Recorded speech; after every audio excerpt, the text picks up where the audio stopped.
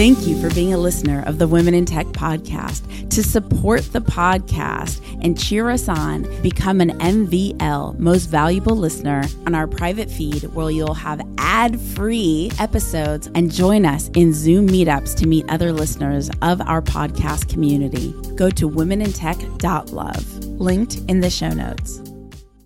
In Web3, we're really only limited by our imagination and our ability to execute. That's it. If you can imagine it and you can execute it, you can do it. And Web3 has a way to do it. It's just finding the right platform to do it on, finding the right people to do it with. It's so powerful, and I'm so excited about it because I think it just puts so much power back into the hands of the artist. 3, 2, 1. My name's Espree Devora, host of the Women in Tech Show. The show means a lot to me. The reason why I wanted to create the Women in Tech Show is I wanted to create a positive piece of content, something where people can listen and say, if she can do it, so can I. Hi, this is Jo Peterson. I'm the Vice President of Cloud and Security with Clarify 360. I've been listening to the Women in Tech podcast for about a year, and I was drawn in by the energy and enthusiasm of the Women in Tech podcast. Espree does a really great job in sharing stories of women in tech so that young female listeners can put themselves in the shoes of these women speaking. See, I strongly believe that if we don't show young women the way forward in tech by sharing our stories, then they won't know what's possible. The stories are what creates the value and inspiration. Great job, guys.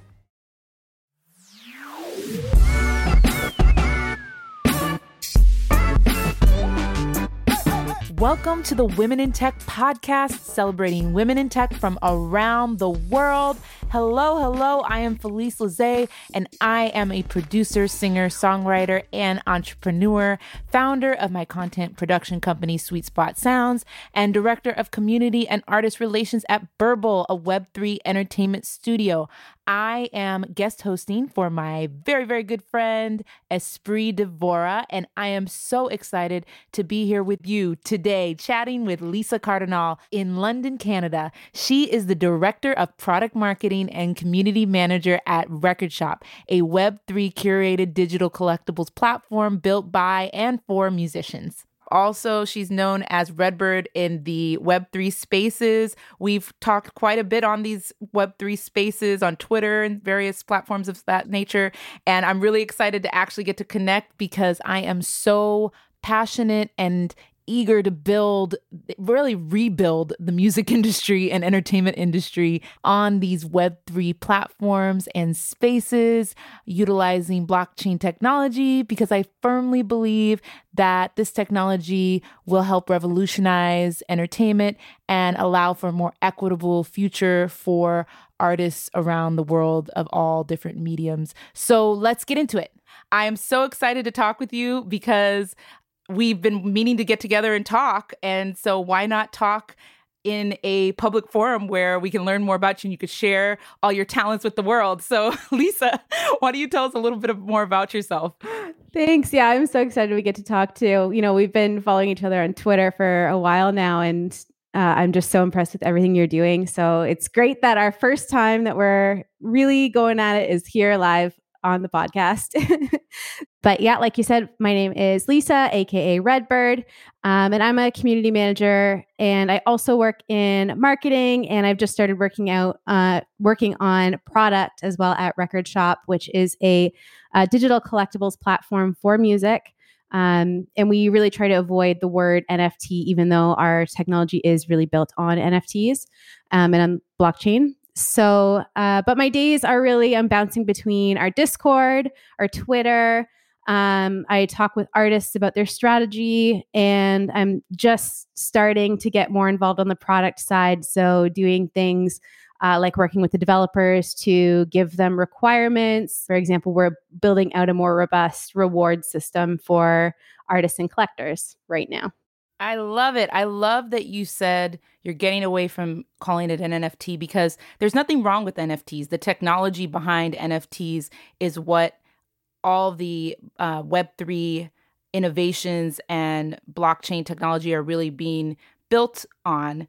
But I think that calling the product itself, and you're getting into product, calling it an NFT, kind of just, I think it has a bad stigma because, people got very excited and everybody was talking about NFTs, but really it's not about the NFT. It's about utilizing the technology to power the music. And it's the same thing that we've been doing for not eons, but for a really long time with records and collecting like records, and now it's just in a digital format. So can you tell us a little bit more about that? Because there's a lot of listeners who don't really understand what that means, digital collectibles. Yeah, for sure. So the company I work for is called Record Shop. It's called Record Shop, but it's spelled without any of the vowels, RCRDSHP. So it's a little confusing. But I think you use the perfect example is vinyls and those records that people used to collect and still to this day collect. Even though, and what's funny right now when you're collecting vinyls is a lot of people don't even own the technology to play it on, which is a record player. So you collect it literally just for that, the ability to be able to say, hey, look at this awesome piece of a collectible, this awesome piece that I own that represents this artist that I really, really love. So we take that same concept and I don't know how a vinyl record is made. I have no clue, right? So when we're talking about NFTs, that's similar to talking about the actual vinyl and how they turn the carbon into vinyl and press the music. We don't know how that happens. Your average person does not know how any of that works. Same thing when we think about Spotify. People don't really need to know how that music is getting into Spotify and how they're listening to it. They just need to know that it works and that they get to connect with the things that they really love, which is the same thing we want to do at Record Shop. And it has been, we've kind of gone back and forth with the term NFT and our relationship with it. We started really, really strongly talking about NFTs, and then we backed off of it for a little while, and then started again kind of early 2022, talking about it a little bit more and saying, okay, no, it's time. People who aren't familiar with Web3 and NFTs, they're ready for this word. But we learned that they're not. Are they? Are they ready? They're not ready. They're not ready. No. So now we've reverted back, and we're pretty firmly not using that word most of the time, unless we're in a very Web3 community and we're talking about the technology. Otherwise, we're trying to avoid it just because it's not necessary. No, you're so right. Okay, so I'm that weird person that actually has a record player and records behind me over there. I just turned my computer so she could see. And I also am that weird nerd who I started as an audio engineer, so I do know the process. But I'm not gonna get you all into the process of making vinyl. But the point, that's a great example. You don't need to know how vinyl records are made to enjoy the product. And that's the same thing with all of the things being built in Web3, metaverse, virtual reality. All of that technology it's not necessary to understand the bones of it to enjoy it. You just need to know how to interact with it. And so I think I'm really glad that digital collectibles, that term is coming up, because it's a behavior change that just has to happen in consumers, where we're utilizing, the same thing that we did with records now in a virtual space and creating utilities that make it more fun. Because imagine if your records had utilities to them, you could do you could unlock experiences with the artist by owning the record, or you own the record, you own the physical item of the record. If you sold that record to a record store, the artist doesn't make any money off of that. But if you had an NFT attached to it, now it is recorded on the blockchain. And so that's what I always tell people too. So how are you exploring how to make that experience matter to consumers in terms of the utilities that are unlocked from getting that, what's in it for them to collect this digital collectible? Great question. The main thing, and what I really love about the flexibility of the Record Shop platform, is that it's really all in the hands of the artist and what they want to do. So we recently had Paul Van Dyk drop on Record Shop, and he dropped a a 100 mint limit. So he only created 100 copies of this. For anybody who's not familiar with the term mint, that just means how many copies there are. And he attached with that a utility of, hold on to this collectible until January 15th. And on January 15th, I'm going to ask for your address and I'm going to mail you out a vinyl copy. So now you get that in real life collectible along with your digital collectible. And as much as like they're going to be, I assume, fairly similar, although he might be signing the in real life collectibles. But I think you made a good point of, owning all of those vinyls. And the big difference with the digital, with the power that the technology has, is our artists actually know who you are. So they're able to reach out to you. They're able to send you little surprises here and there. Our founder is also one of the artists on our platform, Obi Fernandez, and he just dropped to his collectors a set that he played in Mexico recently. So now we got extra music just for continuing to hold on to his collectibles, where had I purchased that, a CD when I went and saw him live, I wouldn't be able to get any other interaction with him. I'm not able to build a further relationship with him in a way that like it is absolutely obvious. And like he can see, yeah, I'm holding on to this thing and I really love this thing, because he can see things like how often I'm playing it, or, how often I'm pumping him up to other people. So it's really, really cool with what we're going to be able to do and the relationships we're going to be able to build. And that's something that's been my focus specifically the whole time I've been with Record Shop, is the experience side and what can we build? What can we do that's different that you wouldn't be able to do with any other type of collectible, because just for the simple fact that they know who you are. Yeah, that's awesome. I love that. I've thought about that too. I'm figuring out how I want to release music in Web3. I've already done a NFT or a token gated access pass. That's one of the things I do too, is letting people know it's tokenization really, and it's just that it's a non-fungible. That's all. Yeah, and that was really fun. But I've thought about that with a vinyl record, like attaching an NFT to it. Are you all exploring actually putting the contract on the record itself so that someone who has the physical item can track it back to the blockchain if they want to have like for instance, provenance, like if they give it to somebody else, you'll know who owned it first and be able to track it that way? I know there was one of the rewards, and sorry, part of the problem of why I'm having a struggle to answer this is just there's so many things going on at Record Shop that sometimes it's hard to keep track of everything. So somebody has said that they were going to do that. They're going to stamp the address on the vinyl. I just can't remember if that was specifically Paul Van Dyk, but yeah, there's a lot of cool, even like something like a QR code that sends you there. There's a lot of ways to do it. One other thing I absolutely love is being able to connect with our community and just simply ask, what do you guys want? I'm getting ready to send this to print. What do you want? Like, why not ask them instead of trying to assume that you know what they want? They're right here at our fingertips. That's so cool. That's really, really cool. So how did you get into this space? Like, what brought you into the tech world in general and then into the Web3 world? Or was the Web3 world your entrance into the tech world? No, I'll kind of reverse back to the beginning of my career. And even like before I went to university, my jobs had really been around children, babysitting and day camps and after school programs. So I assumed, oh yes, I'll be a teacher. So I went through a 4-year university program, and then I did my 1-year teacher's degree here in Canada. That's how it works. And it was literally my first day in the classroom. And I was just standing up there and I was like, I don't want to do this for the rest of my life. So I was like, all right, that's 5 years of education. Sort of, I don't know, not down the drain, but just like, that's not at all what I want to do. Oh, shit. So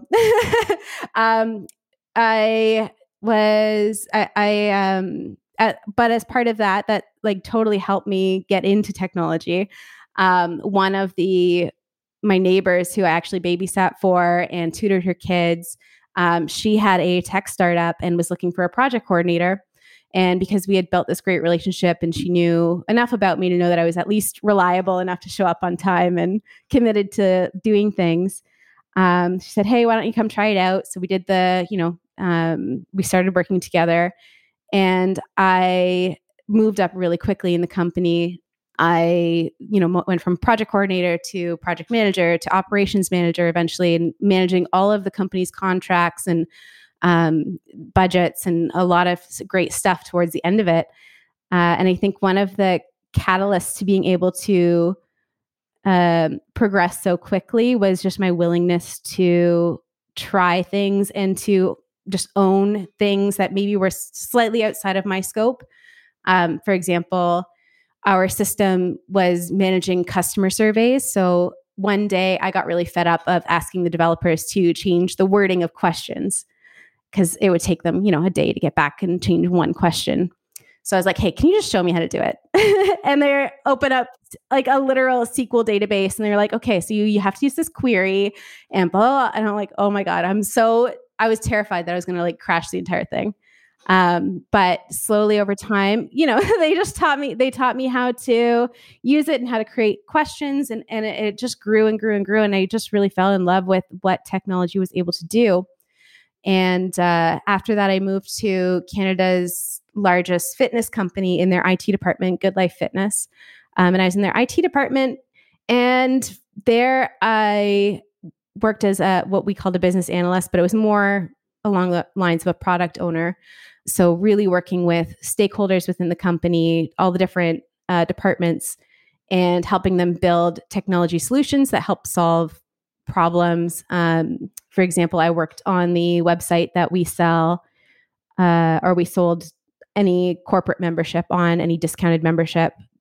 I got to build that with a team of developers, and that was really cool. And a big part of that was just really breaking down and understanding all of the processes of that team who used to be doing it much more manually, and digitizing that and giving it real great access to our members to be able to do that online. And then from there, I moved to that company's charity, and actually I stepped out of tech for a year or 2 years. And I moved to the charity division, where I launched a program across Canada for youth with intellectual disabilities and autism to have access to a physical activity program. And when I moved into that position, I was like, all right, well, there goes IT, there goes technology. Now I'm moving into charity, great, and like more into fitness. January 2020 is when I started there. So the pandemic hit, and we had to flip it to online programming because we had been planning to do it all in the clubs that already existed. We moved everything over to all of my planning now was, okay, how do we do this? How do we deliver this digitally? I hired coaches again across Canada, and I just learned so much from that experience, and I was not expecting it to be so technologically heavy. So I'm really glad I came in with that background. And then I found Record Shop about a year ago. Actually, my 1 year is coming up in about a week. So I found it a longer than a year ago because they had been around. We found it the day before they launched their first pack drop. And we just heard about this NFT project because they're all called projects at that time. Now I refer to it as a platform, but it's this NFT project that wants to help artists make money. And I was like, okay, that's an interesting concept because my husband had been into NBA Top Shot, which is a NFT platform for sports, specifically the NBA. So if you're into sports, then that's cool, but not my thing. Yeah, I've definitely heard of it. But yeah, so sports is not something I'm interested in. But obviously for digital collectibles, a no-brainer market to move into. So then we heard about this music collectibles. I'm like, oh shit, that's really cool. All right. So I got super, super involved, bought like a ton of packs the first day. I was involved in every drop afterwards, and I got really involved in the community.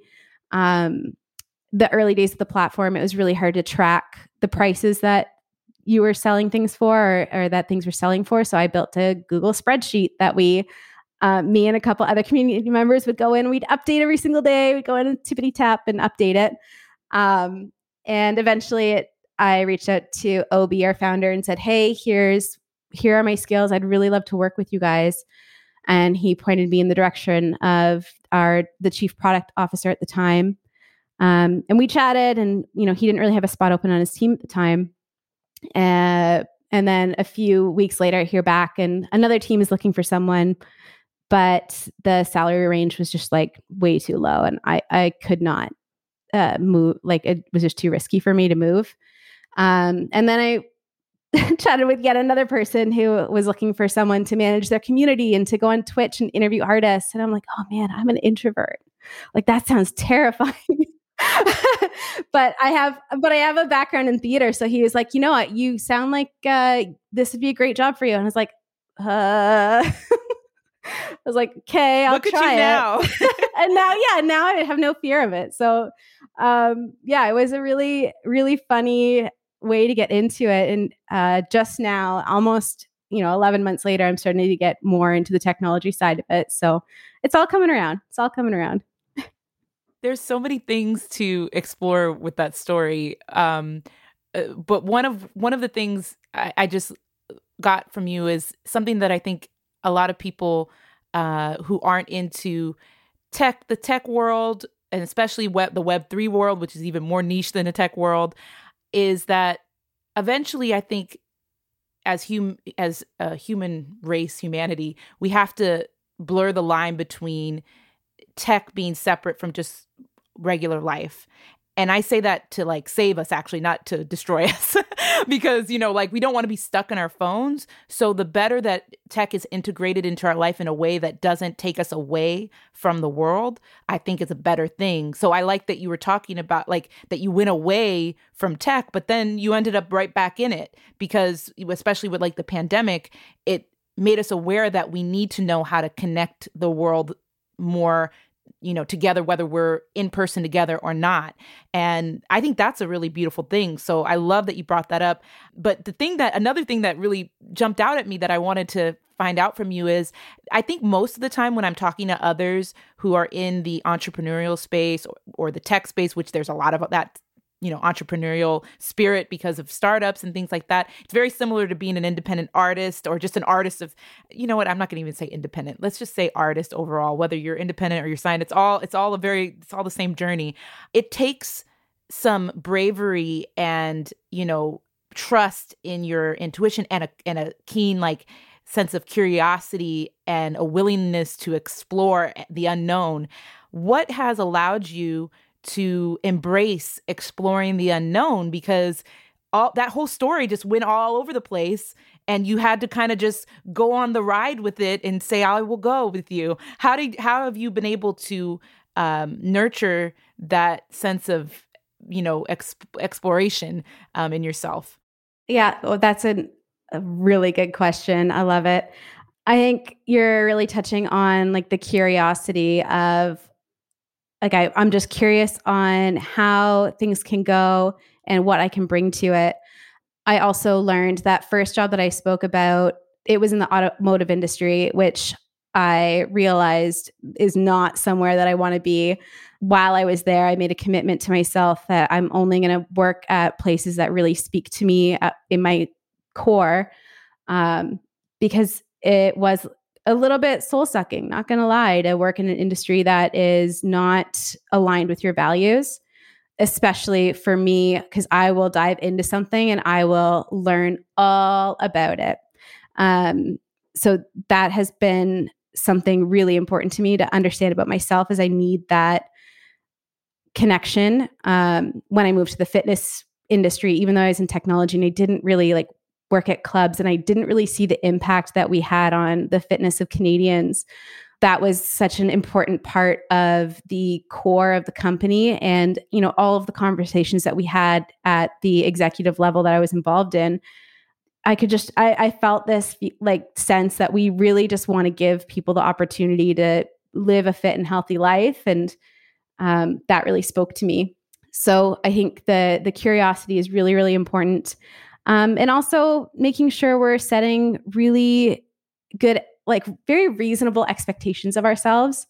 I've found that to be a huge skill that I have, is to not create these insane expectations, whether it's of myself or people I work with or the situation I'm going into, just to set those very realistic, not to get like crazy excited. For example, for this podcast, like I was so excited to do this and can't wait to talk. And I had a good sense of how the conversation was going to go. I prepared myself, listened to a couple other episodes. You know, you sent me some questions in advance just so I could like wrap my head around it, which thank you very much. And so that just helped me set those expectations of, okay, I know how it's going to go. You know, she's not going to surprise me with anything. As much as I, hope that this episode does really, really well and everybody in the world listens to it, my expectation is realistically it's going to be aligned with what the rest of the listening audience is. So that's just, I think, something that's really helped. And then setting those, I don't want to say I set low expectations because it sounds really rude, but I don't know. I don't set high expectations of people. And I think that really helps because then it helps my mental state because I don't have to think, okay, this person's going to like go on. I've asked them to do, whatever thing. And I don't expect them to come back having done it perfectly. I expect them to come back asking questions. I expect that, they're not going to do it the same way I would do it. And it just, I think, is such a helpful tool in my tool belt just to know that it's okay that things don't go perfectly to plan. And the more that it does go perfectly, the happier I am because it's just a pleasant surprise.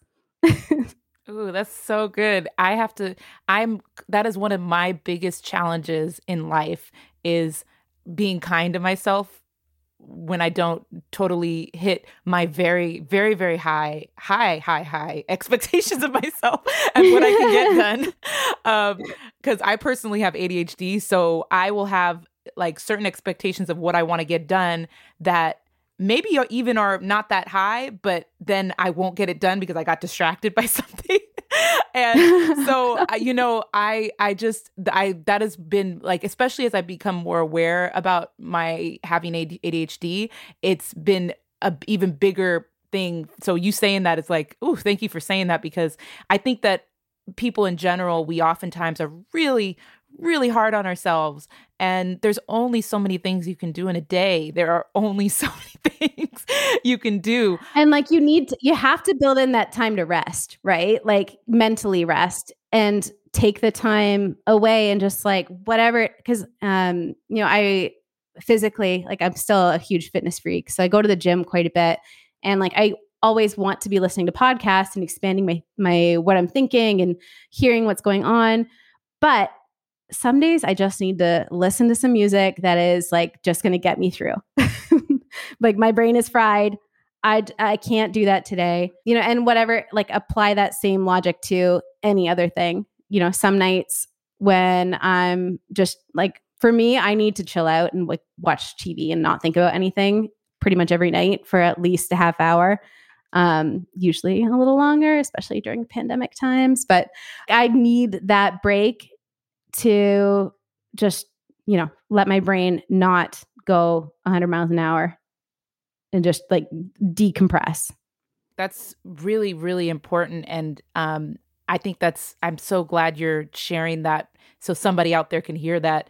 Somebody like me can hear that, because that's a big challenge, is just accepting that rest is actually very helpful. It's a helpful thing, not just in terms of like your body recuperating, but your mind recuperating and allowing it to come up with new ideas. Like sometimes I was just telling, I just got into the mentorship program with the Grammys. I just got my Grammy voting membership. So I am a mentor for a young and aspiring musician.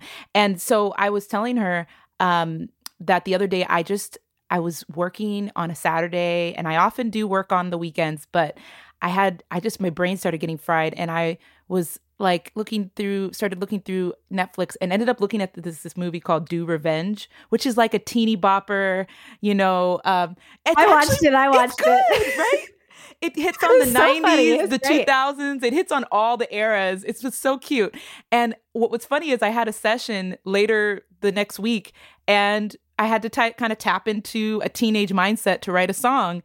and boom, the producer who was working with me was like, is that what a teenager would say? I'm like, yes, because I just watched Do Revenge. Not that that's the end all be all of what teenagers would say, but still. But you never know where your inspiration is going to strike from. So it's really important to take a break. So I think, though, that's difficult oftentimes for people. So how do you like answer that voice inside yourself that might be like, you need to do more. There's more things that you like, you have all this stuff on your list that didn't get done today. And, you know, you're very excited about building and super excited about what you're doing. So obviously like that happens to me all the time. I'm excited about it. So I want to keep going. But how do you like allow yourself to also know like it'll be there when I get back?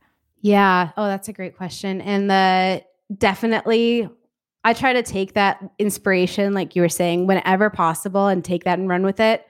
And then because you do need that break so often. So to give yourself the grace of, you know what, like need the time, need to recharge. Again, like fitness is something that's really important to me. And like, as much as I say I like going to the gym, that can also mean going for a walk with a friend. I try to schedule that kind of stuff into my calendar so that I'm forced to go and step away and take that time to reflect. And of course, like just listening to I think your example of Do Revenge is great. First of all, it's a great movie. But second of all, whether you're watching a movie like that or you're listening to music, like I find exactly what you're saying, like the greatest inspiration comes when you're able to not specifically focus your brain on something. So to say like, hey, it's okay. Like I might come up with this great idea while I'm watching a movie or while I'm listening to some tunes or while I'm going for a walk. So to just be okay with it and to know that there's other people out there who are taking breaks too. They're not going to post it on social media. I will tell you that much. They're not going to take a selfie on the couch that they're chilling and they're just watching movies all day, but listen, they're doing it. Beyonce takes a break. She sits there with the kids and watches a movie. Maybe not as much as everybody else, but she does do it. I bet as much as everyone else. Here's the thing. We're never going to know. So like, why would I assume that these people know, like do all these crazy things that I don't do too? Like they just got lucky. They just got lucky with their success. Well, so that's an interesting thing to touch on. Do you think it's luck, or do you think it's because we were going into having a keen sense of exploration and adventure? Do you think it has more to do with luck or more to do with alignment with just allowing? Because I think a lot of opportunities, I know I have personally experienced opportunities that I didn't take because I thought too much about it and I didn't just allow and go in and explore. And all the best opportunities have happened when I just allowed and explored and didn't try so hard. So do you think it's luck or do you think it's alignment? I think it's a little bit of both. I mean, to get to like Beyonce level, there's a lot of luck involved with that. Let's be like very clear, whether that's you're lucky because of the family you're born into, or you're lucky because of other factors that you don't really have control over. That is a huge thing that like, I just can't control. And I'm not a very lucky person. So I don't know. You're doing some really cool stuff. Well, I think, right. But I think it's what you're saying of the, letting the opportunities that are interesting to you, letting yourself explore that without putting that crazy pressure on of I'm going to do this perfectly the first time when it's something brand new to me. Like that's some weird thing that we put in our brain that I think, especially as women, we are raised to be perfect, right? Like I think back to elementary school and like, I don't know, I wasn't a very good student. So, but me getting like a C on a test compared to one of the guys getting a C on the test, I'm the dumb one in this situation. Like for me, like, I don't know. I think that there's so much more pressure on girls and women to be perfect at everything they do the first time. Or if you're not perfect, to at least, no, I think it is just to be perfect, And I think we have a conditioning of there's something to prove as well. A little bit of that plays into it. Yeah, absolutely. Like we have to prove whether it's like that we are good enough, that we are womanly enough, or that we're able to set all that aside. Now we're like manly enough to like own up to this thing or to take this role that is something different. I don't know. It's I feel like I've lost my train of thought here. No, I think I always go down like I think when we were touching about in terms of luck versus alignment, I think that also what plays into it looking lucky, because I don't me personally, I don't believe in luck. Not that anybody else has to believe what I believe, but I think what we're saying is kind of similar, though. I think it's also what we want in life. Like, not everybody wants to be a Beyonce. Like, that's a whole life of like no privacy. It's a whole world. So we really have to define what success is to us personally. What does success mean to me?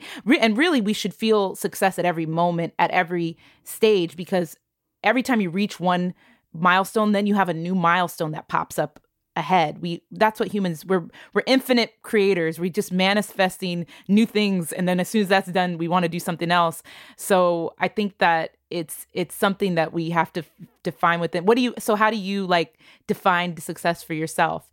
Yeah. Actually, that has sparked. So one thing I realized when I was working at Good Life, and because it's a fitness company, they're very goal oriented. Every conversation you have with your manager, it's like, okay, well, what are your next goals?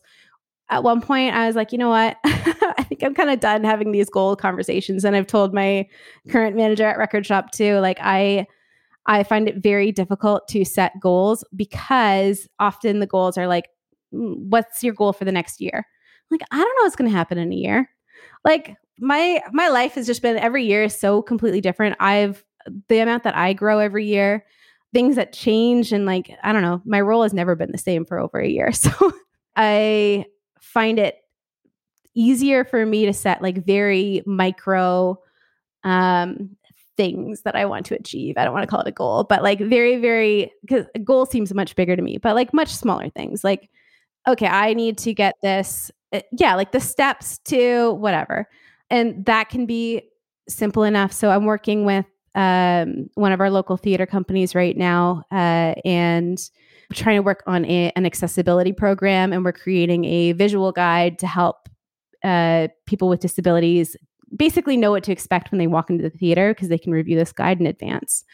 So the first little thing is like, we got to just understand what this is, like taking it literally one step at a time. Like, let's go look at some examples. Let's just take some time to learn what it is that we should be working to accomplish. Then we are going to like do up a little template, make sure we're happy with that. Like I've got, and I say we, and I do that a lot. I say we, but I really mean the same thing. I'm the same way. I'm like, it's always we, even if it's just me. It's just me. So yeah, I have this little template ready to go and like ready to roll as soon as I get the like, yeah, we're moving forward with this. And those little things, now I've got this great story of this cool thing I'm working on, when to me, it's just been a great learning experience. And I think something else very prevalent throughout my career and throughout why I think I have had a lot of success is I call myself an extroverted introvert, where I really I struggle with small talk and like meeting people. And like one thing I've always struggled with, and it was really tough throughout school, was I don't like to share my opinion when it's unformed. Because I don't know, I need to learn about things first and like really dive in. And I really want to, I want to sit back and hear other people's opinions and hear their experiences and have a more holistic understanding of what other people go through before I share my opinion. And I just like, to me, that's a much more formed and thoughtful approach. And that, I think, even though that was really frowned upon in school, I think that's really helped me throughout my career, because it gives me that time to reflect. Often my opinions are therefore based on, I have like more data that it's based on, because I'm actually listening to what other people are saying, rather than just saying, oh, well, I think this webpage, when you click this button, it'll do this. It's like, well, actually, when we ask our users how they want to use this tool, they want to be able to see this and this and this. Now it's not even opinion at that point. It's just like the facts. So that is something that and I honestly think our whole world would do a lot better if we just took a little bit of time to listen to other people's experiences and base some of our, like, the things that we want to do and how we build things based on those lived experiences rather than just what we believe to be right, because that's been only my experience. That is just key advice for the world, especially people who have large Twitter followings. Don't hit send until you've thought about it a little bit more. Don't post that picture on Instagram until you thought about it just a little bit more. The world would be a better place all around. The world would be a better place. And I'm not directing that at any particular person. I'm talking about people in general who have very large social media followings should take that advice. So, and it sounds like when you say that you don't like goals, what's funny is as you were saying all that, it sounded like you have a very healthy relationship to goals, because ultimately you know what the end result is that you want with this theater project, for instance, but you're able to, you set it, then you put it aside, and now you're focusing on the steps, which I think is what a lot of people have. I oftentimes have challenges with that. And once I realized that my brain thinks differently, I was like, okay, now I will even like highlight a step. I'll write it down, write all the things I want to do down and highlight the one that I want to do first. So I just focus on that one step, because you can't do all the steps at once. You won't make it up the staircase. You're just going to fall down. You really, you can't. So that's such a great skill. Thank you for sharing that, because I think so many people need to hear that, like to just slow down, take one step. And I think that really leads into this next question of facing challenges and obstacles. Most of us, all of us, will face challenges and obstacles along our journey. And there's really nothing wrong with that. That's part of the journey. It's not a very interesting journey if you don't have some twists and turns, and it helps you grow. But how have you faced those challenges and gotten through that and overcome them along your journey? Yeah, I mean, I think I've touched on a few of them already with just like one challenge for me definitely has been learning how to share my opinion and share those, to share that when I'm really not comfortable often, unless I've heard from other people. That's been a huge challenge for me to overcome. Another huge one, I'm going to, again, put this on being an introvert, but I don't know if that's true. But I had a very big fear of confrontation. And like, I don't mean confronting someone with an opposing view and like I'm going with my fists up. That's not what I mean. I mean, even like I just can get very anxious even when it's something like one of my staff members aren't meeting their like just their regular expectations of their job. And man, that like is terrifying to me to have to talk to them about that. And that, for example, I took this really fabulous training course on how to break down specifically setting expectations. And I think that this thought process has really helped me with myself. It's kind of touching on everything we've already talked about, but setting expectations for myself, setting expectations for the people I work with, for my husband, for my interpersonal relationships, being conscious of when I have actually for real set an expectation versus when I think I've set an expectation. Those are two very, very different things. And I have taken a lot of time to reflect, especially anytime I'm really upset with somebody or, it just doesn't make like, why did they do that? That makes no sense. I would never do that. I'm like, okay, wait, did I actually ever explain to them how that should have been done or what I was expecting them to do? Usually no. Like, I find as I'm getting better at setting those expectations on the first go, I am now better able to identify like, okay, no, I didn't set it well enough. I think you kind of touched on it, but our brains work so differently. And while we're getting better at diagnosing ADHD and autism and all of these other things that make our brains work just a little bit differently, where I'm hoping that leads to us getting better at communicating with each other and doing things like setting expectations and not being afraid to set expectations too. Something as simple as, doing the dishes, like let's talk about the stuff that we all hate doing. But,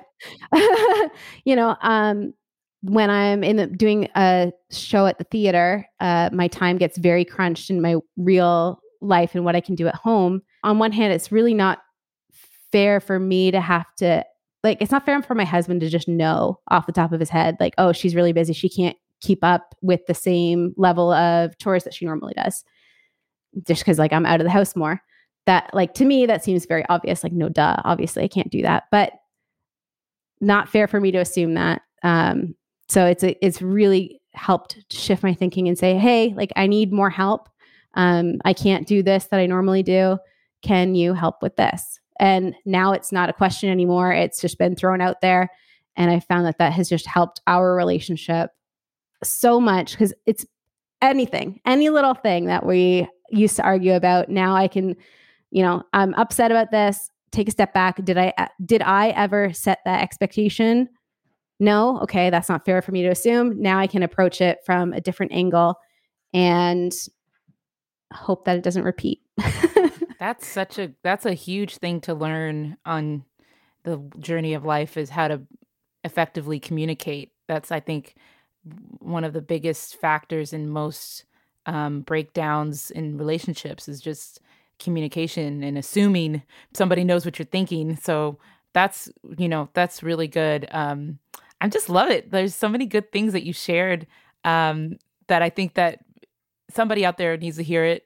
I know I needed to hear some of these things as well. So I really appreciate you sharing. So what's next for you? And I asked that very, very loosely because I know that we already talked about not thinking about it too far in the future. But what are you imagining for yourself? Loosely.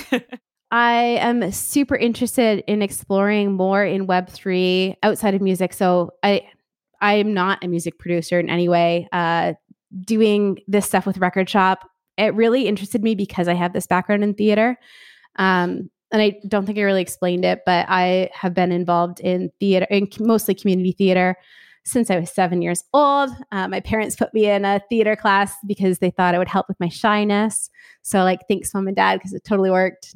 Yeah, I went to school for it. I absolutely love the theater and what it allows us to communicate and the stories it allows us to tell. And the reason I got into Record Shop is because I can see this comparison between theater artists, and again, especially in community theater, where you're not getting paid for your time. You put in hundreds of hours on a show, and if you get a couple $100 honorarium, that is amazing. Most of the time, you're just volunteering. And, I'm so curious to learn how we can change that, how we can take people's passions for specifically for artists and turn and make it so that you can survive and do your art, and that can be your main focus rather than how am I going to pay my bills. So I just want to continue to explore how Web3 can support different arts, music, theater. Oh, and I really want to explore accessibility within Web3 because I find the disabled community is just always left out of these things, always left out at these early stages. And that leaves a lot of we're going to continue to make mistakes and leave them out if they aren't at the table and saying, hey, it would be really helpful if this worked this way so that we can access it more easily.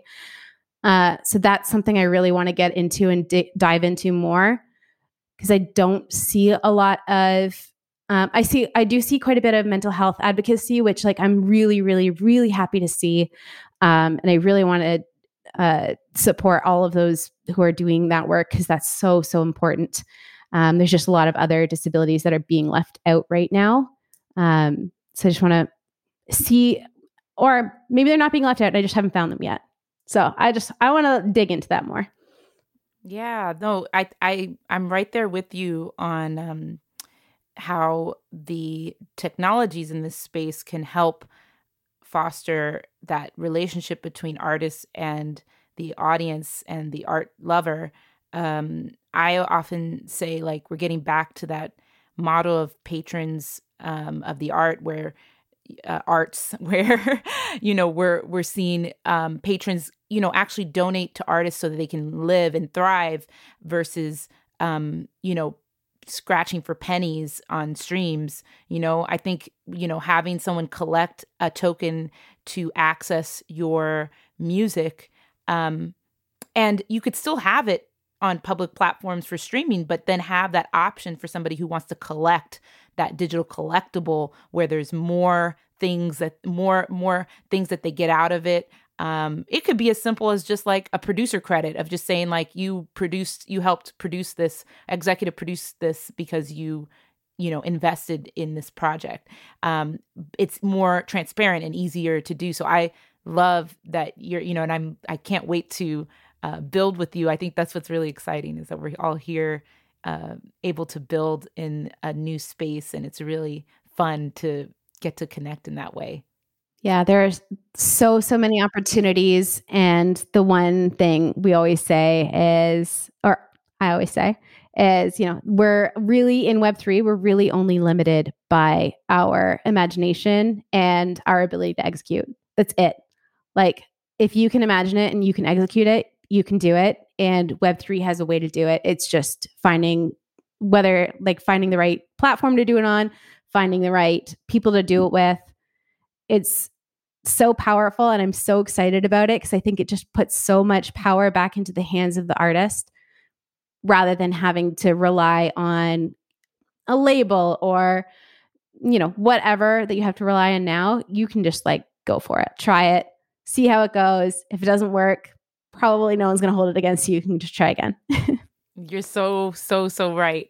So I want to ask you a couple quick fire questions, just to, we all get inspired by different things. And I think that it's great when we share the things that we get inspired by. So what is your favorite book? Okay, books are a bit of an escapism for me. So I really dive into fantasy and fiction. So I love pretty much anything by Stephen King. I also have the full Harry Potter, have read that over and over and over again, but I need the fantasy. I am with you. I love it. I think that, I like nonfiction, and I feel like as I've progressed in my journey, I've read more nonfiction to understand people's journeys, but I am the same way. I love fiction. That's where I started as a bookworm. I feel like people always have these brilliant, smart answers for this question when I was listening on the podcast, and I was like, No, I'm glad you just did you. You do fantasy. You, Lisa. That is a brilliant answer, because that's where you find your inspiration. So that's a brilliant answer. I love it. Are there any podcasts or video series that inspire you? Yeah, right now I am really, really enjoying the Nifty Chicks. They're a great intro for especially women who want to learn more about Web3. They talk about the things that they love to collect, and they have some great guests on. So they are currently, I'm always listening to their new episodes. Nice. I notice there's a lot of people in the Web3 space that use Nifty in their name. I don't know if there's a reason for that. Oh, yeah. I just, side note. Because it's like NFT. It's like NFT. Oh, is that why? Wow, that was really easy. Why did I miss that? That's so true. Okay, now I get it. I've been wondering. You know what? I'm not ashamed to say that was the first time I really got that in my brain. Because when people spell it, they'll spell it with lowercase. They'll spell it like capital N and then FTY or something, or even with an I. And I'm like, I don't know.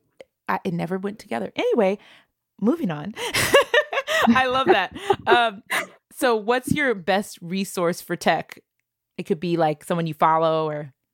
Okay. Again, just following the women in Web3. I really am enjoying Brooke Lacey's feed on Twitter right now. So I try to follow her as much as possible. She's in a bunch of spaces. I really like where her brain's at. But again, podcasts, I just mentioned Nifty Chicks, but I have a lot of Web3 podcasts that I'll cycle through. And throw them on when I'm in the gym. I think it's a great time to do it too, because my body is busy, but my brain is free when I'm at the gym. So it's a good way to just to tune in. I can really focus on it. I find I can't like multitask. That's not my thing. So I can't listen to a podcast while I'm working. You're right. You're right to be that way. We're not human beings we're never meant to multitask as much as we multitask. So I hear you on that. I feel like I'm going to ask this question, but I feel like I already know the answer. But what is your favorite hobby? Definitely the theater. So for those who don't know what I do at the theater, I started as an actor as a young kid, but moved on from that quickly. And I do a lot of stuff backstage. So I'm a stage manager. And I've just recently started tapping more into the design side. And now I'm doing some lighting design. So that's really fun. I get to hang these really heavy instruments and program them. And I absolutely love doing that. And it's been a good challenge for me over the past year. I love it. That's so cool. I did not know that. And you know, what's funny is, I was thinking in my head, she's going to say either theater or working out or fitness. But those are the things. You're right. Yes. Yeah. You know, I always love having conversations. And after the conversation, you know, it was good when you kind of have a feel for what somebody's into. And that's how I felt when I was like, I already know what she's going to say, but I'm going to ask it anyway.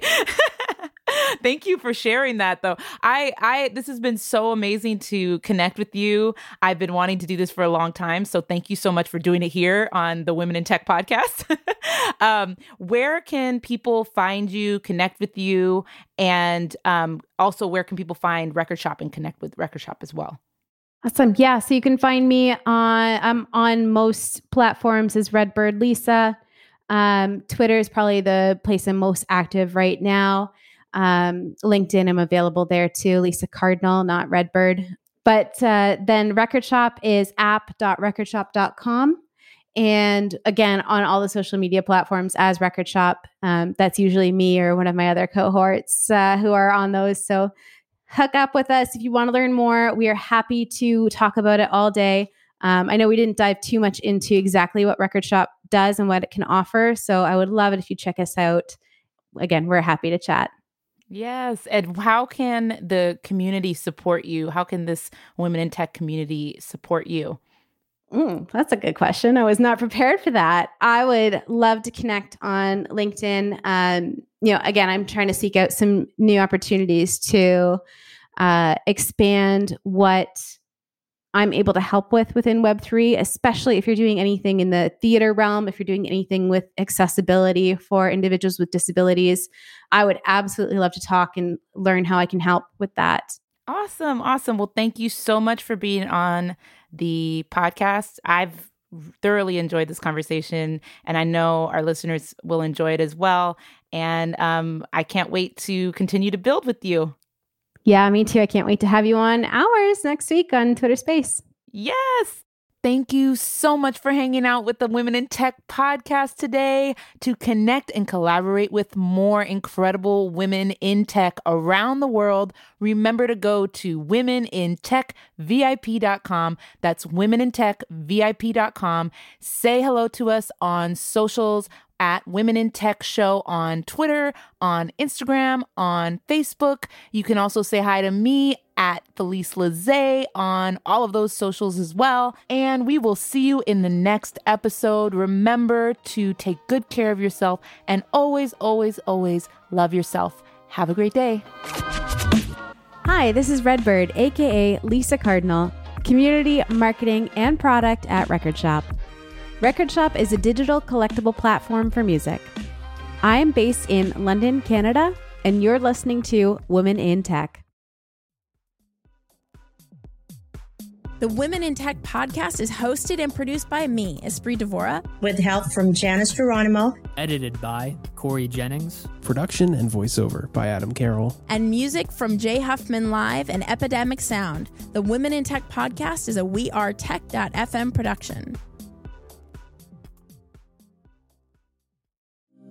Thank you for being a listener of the Women in Tech podcast. To support the podcast and cheer us on, become an MVL Most Valuable Listener, go to womenintech.love, linked in the show notes.